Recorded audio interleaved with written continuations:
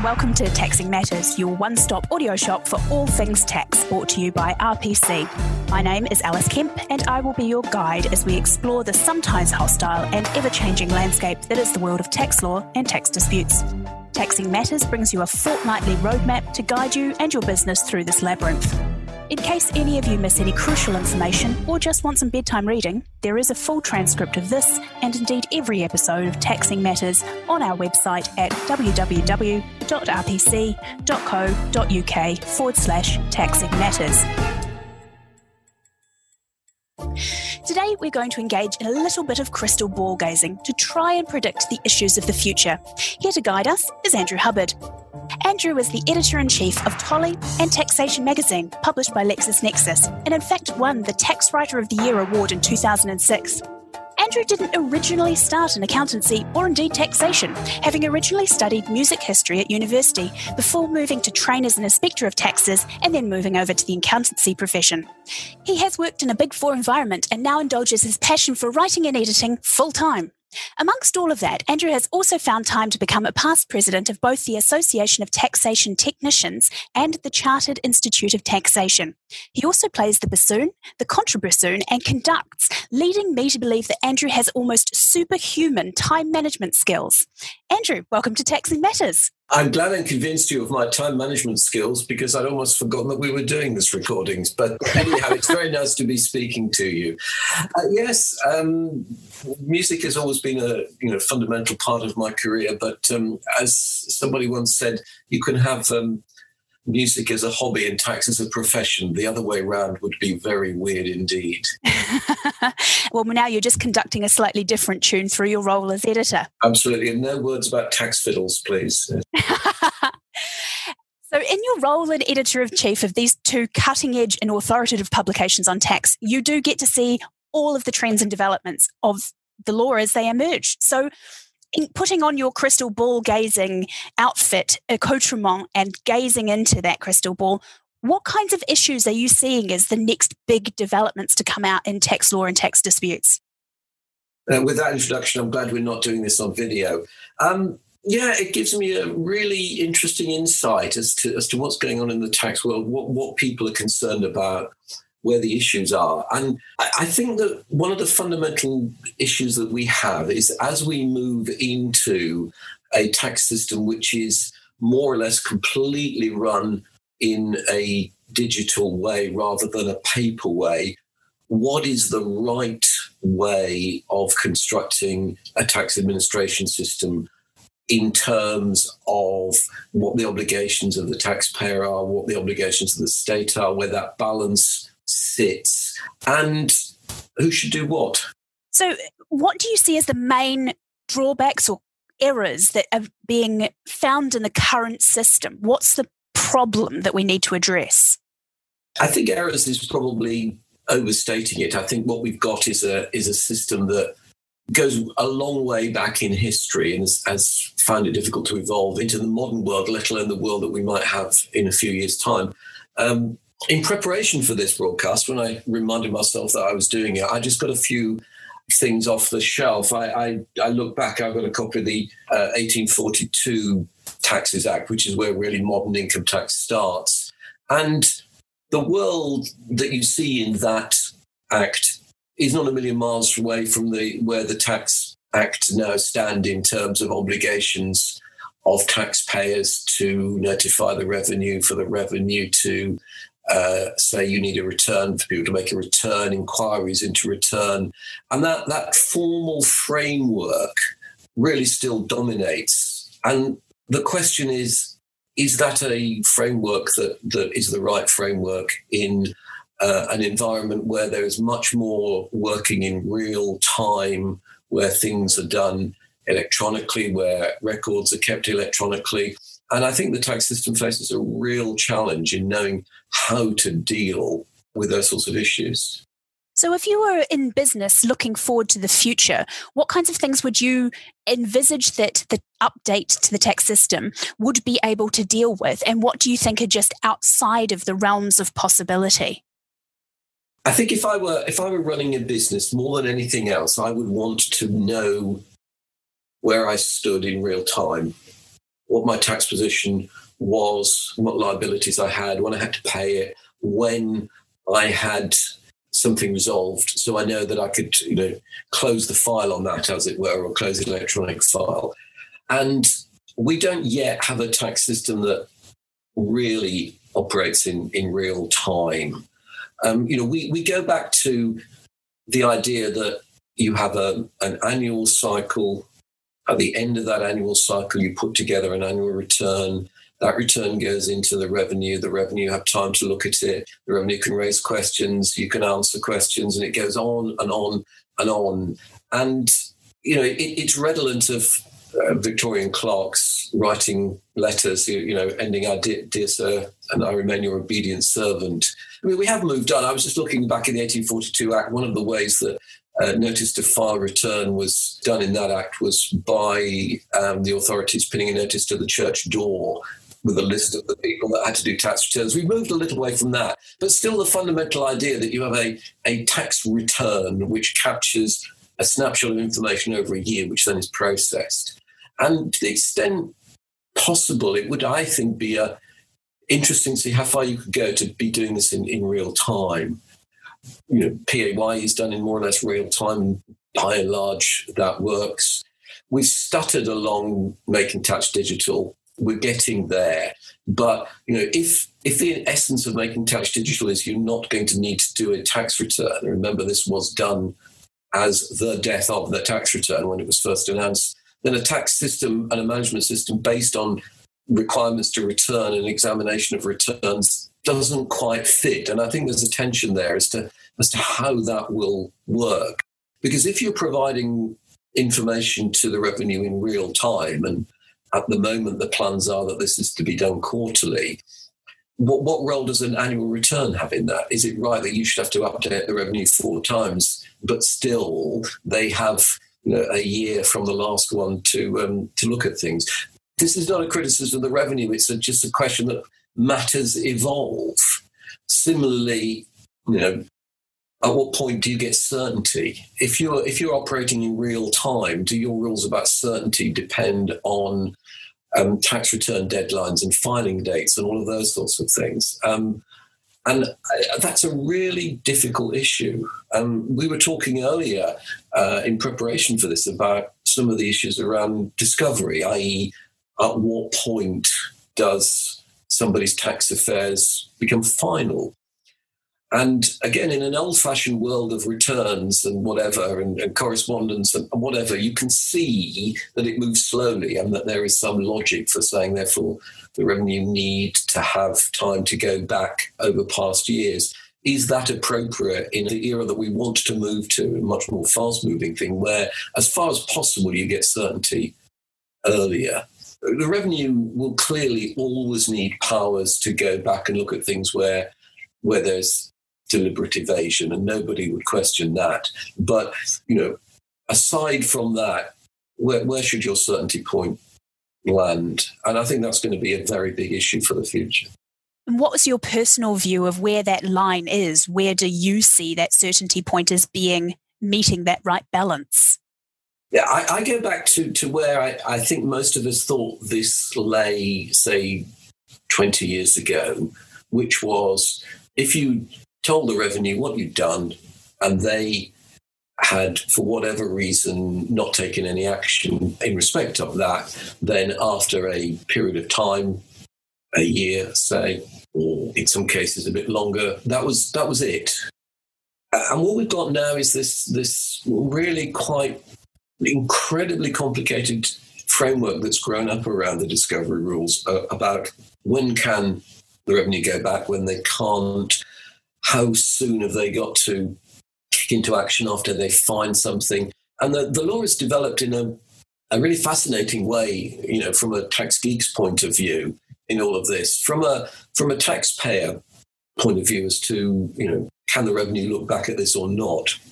Very difficult to give a straight answer on that. In my days as an inspector, 30-odd years ago, it's frightening to think about it. I was more or less told, well, look, if you're looking at a file and you see that something wasn't done quite right last year, unless it's really serious, just put it down to experience, just get on with it, and keep the thing going. There's some, if you like, philosophical problems here because, at one level, people should pay the right amount of tax. And if somebody has not paid the right amount of tax for some reason 5 years ago, you could say, well, it's absolutely right that they should. Philosophically, also, you can say, well, you have to have closure at some point and you can't things going indefinitely on. And I think that balance point is something that needs to be looked at in the current environment, but in the future, even more so, because if you're providing much more regular information to the revenue, at what point should they be able to turn around and say, but we want to look back at things? Again, I say this isn't criticism of the revenue. This is just evolution of how the tax system should work. I think all of us hate the annual cycle of tax returns and having to do them. But the idea that you can do something and that, I've done this and that's it. And if I've told the truth, that should be the end of it. Difficult stuff here. And what do you think is going to be the level of evolution that is driven by the availability of the digital resources? So the tech companies, what impact should they have and what impact can they have into this whole modernization process? I think you've got to decide what framework you want and then apply the tech. I think that the revenue's first iterations of making tax digital were all about the tech. It is now possible to do X rather than Y without necessarily thinking through the broader framework of what the system would look like in that sort of environment. So they seemed at that stage very much to want to just use that within the existing system. I think that it's matured since then, and that certainly the latest information we have from the revenue about their thinking suggests that they need a broader understanding of how they can use digital means as part of securing a more modern tax system. And, I've been saying for a very long time, as have others, some of the people in your firm have made this point very regularly and quite rightly too, that the Taxes Management Act is no longer fit for purpose. And I think the revenue now accept that in a digital system, the whole thing needs looking at. And it's a chance to do this balance between the rights of the individual and the rights of the state. So if you were going to mental exercise, be redesigning this process, what would you want to see happening in terms of engaging with every party to get their input into what they need? I think it needs to start with a really clear engagement between taxpayers and their representatives and the revenue and the government about what is the system they want, what is the balance that they want, where do those rights and responsibilities lie, how much is it the requirement of taxpayers to do things themselves, how much should it be the requirement for the revenue to do things, to what extent do the revenue need to support taxpayers, all of that sort of thing. And, that's sort of quite conceptual, but really to think this is where we're leading to, a relationship between the parties where X rather than Y happens. And then to say, right, how do you build up rights and responsibilities within that? There's a big dispute in the tribunals at the moment about the high-income child benefit charge. Remember, this is the one that if one of the family members has income over £50,000, there is a tapered withdrawal of child benefit. And very large numbers of people have incurred penalties under that regime because they didn't notify the revenue. And these were typically people under PAYE who were not filling in tax returns. And the question is, did they have a reasonable excuse for not declaring this? And there's one school of thought that says, well, it's the taxpayer's responsibility to keep themselves up to date with tax law. And ultimately, in a democratic society, that's the role of the citizen. And there's the other equally strong philosophical debate, which says you can't expect people to do that. It is the responsibility of the state to tell them what they need to do. And where does that balance lie? So, is ignorance of the fact that you've got this obligation a reasonable excuse or not? And the tribunals are divided on that. And that's a big philosophical question. But I don't think that we always debate those sorts of things as we are looking at the way the tax system should be designed and evolved. We like getting into the black letter stuff, which is great stuff. But actually thinking back, how do we want the relationship to go? Because this is taxation is one of the fundamental underpinnings of the state, isn't it? And it's fascinating to look at over the years where that balance has been struck. If you read the court cases, say between the wars, the famous Duke of Westminster case and others, the courts, I think, saw their role as protecting the citizen against the state encroaching. And if the state didn't have absolutely clear, unambiguous right to tax something, then the balance should fall in favour of the taxpayer. That's obviously shifted enormously, and the courts, at least to some extent, see their role as protecting the state and the apparatus of the state and the revenues of the state against people trying to buck the system. Now, at the extremes, neither of those is right, but where that balancing point lies is, I think, a pretty fundamental issue in how a tax system should operate.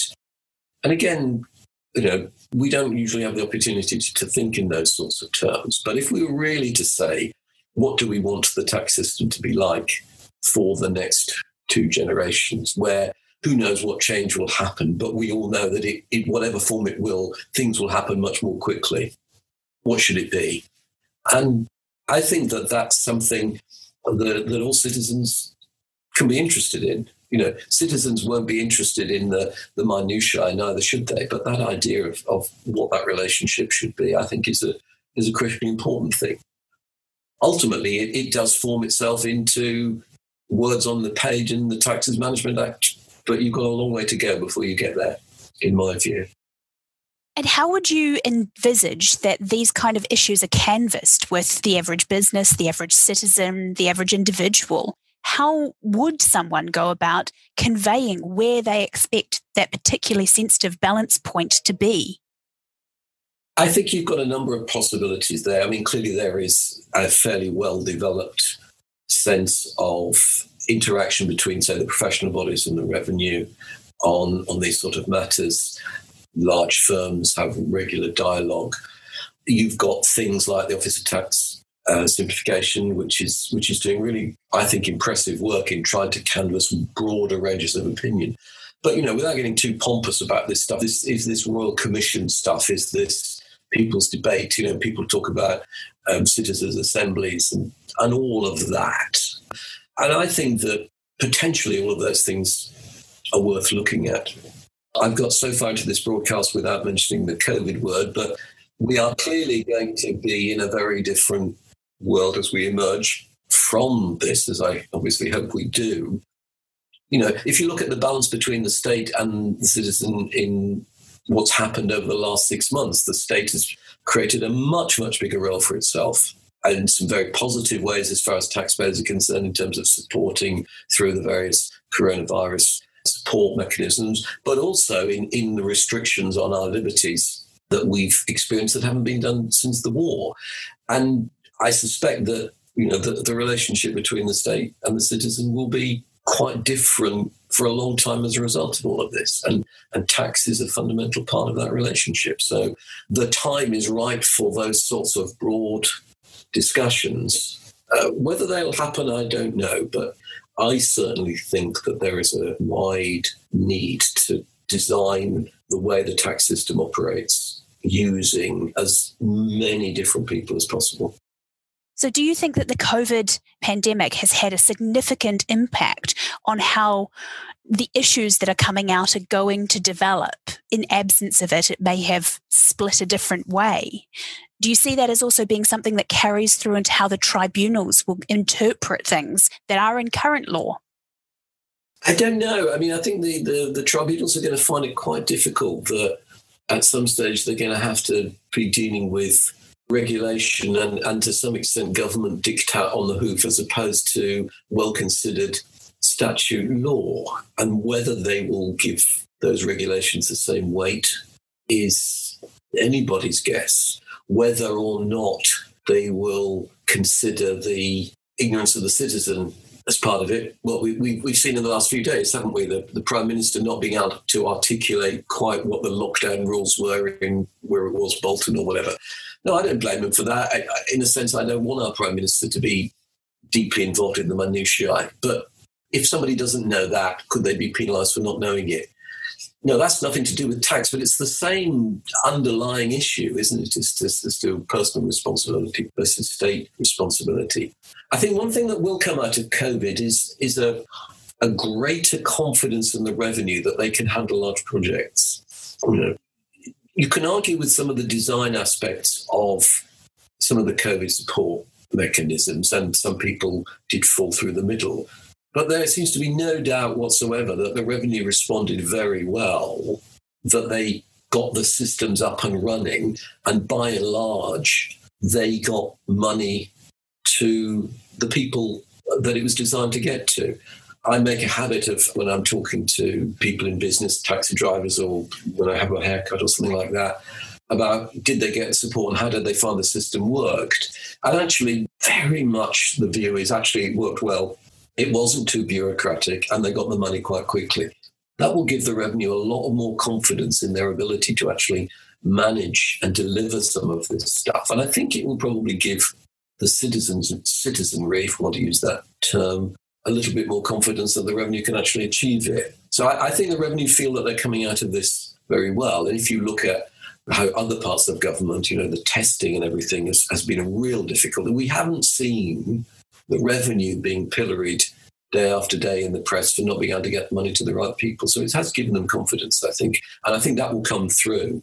And it's interesting, the revenue have cited COVID in a number of situations of saying, well, had they had better real-time information, they would have been able to have developed the policy and target even more people. So they are saying very much it's in everybody's interest for this information to come through in real time, which I fundamentally agree with. I think that's right. But there are consequences that follow from that, as we've been discussing, as to how the tax system should actually be organised and operated. And how do you think those consequences are also going to flow through to the individuals and the small businesses who may or may not have access to the sources of information that are envisaged for large scale? Do you think that's going to have to sort of have a very long introductory lead period, or a different kind of split about what is expected? I think that's a really important question. We as publishers spend a lot of time providing information for accountants and tax advisors of various hues. In taxation, we are very much aiming what we write at, if you like, high street tax practitioners who are dealing on a day-to-day basis with the real issues that small and medium-sized businesses face. And there's a dilemma, isn't there, in terms of if you make the tax system too complicated, then the taxpayers have to engage an accountant. But if you make it too simple, does it actually achieve any of the policy objectives that it wanted to? You could devise a very simple tax system that says if your surname begins with H, you pay X pounds, and if your surname begins with Y, you pay Y pounds. Well, that would be interesting to operate.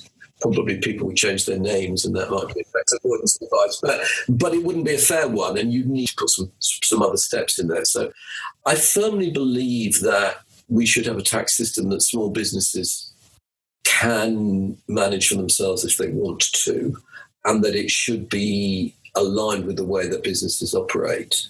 But then equally, I think that if people want to engage an advisor, they should be allowed to do so and able to do so. And that there are certain things that businesses do, acquisitions or, moving into new premises or whatever, where they are going to need advice. So I think in the long term, if collectively we get the approach to digitalisation right, then there will probably be less need for accountants to do basic compliance and return work. I've said return because I'm old-fashioned, but, there won't be a returning quite that way. I think there'll still be plenty of work for accountants, and the need for them to operate. And I think there'll be plenty of need for us to still publish to give advice to accountants. But I think that if we get the system right and technology works, businesses will be able to do much more than they used to on their own. I try and visit as many of the trade exhibitions as I can, and it's been very interesting to see over the last 5 years the number of apps there, the number of cloud-based accounting systems that there are, and the ability of businesses to take day-to-day control of matters in a way that they couldn't have done 5-10 years ago. And it's absolutely right that the tax system nets into that. And if we have a real-time accounting system, we should have a real-time tax system. But it needs to be designed to do that. You can't spatchcock an old-fashioned system into a new technological age. And therein lies many of the challenges that we've been talking about. So using your crystal ball, you've predicted a raft of issues. Are any of them going to happen? Good question. I doubt that if the Chancellor is listening and taking notes, we'll see it all in the budget whenever it will be. But I think the direction of travel is well set. And I think that in some form or another, this question of real-time versus historic, and then the roles of the state versus the taxpayer, I think those will inform tax policy. I think it's going to take some time, but I think we will need a new Taxes Management Act. And I hope it starts with a blank piece of paper and it building on what we want rather than trying to amend acts we've got. So I wouldn't expect it to be next year.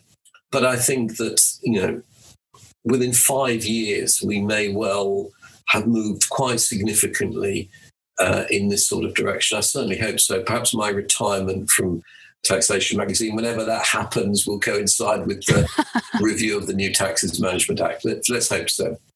Fantastic. Well, thank you very much, Andrew, for taking us through your visions for future development of the law. And as ever, a big thank you goes to our miracle working producer, Mary Mitchell, Josh McDonald, who does all the work pulling this together, and our music is from musical genius, Andrew Waterson. And of course, a big thank you to all of our listeners for joining us. Remember, Andrew from Taxation Magazine can be found on Taxation Magazine's website at www.taxation.co.uk. A full transcript of this episode, together with our references, can be found on our website at www.rpc.co.uk/taxing matters.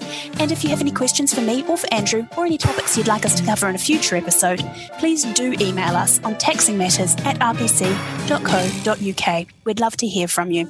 If you liked this episode, please take a moment to rate, review and subscribe, and remember to tell a colleague about us. Thank you all for listening, and talk to you again in 2 weeks.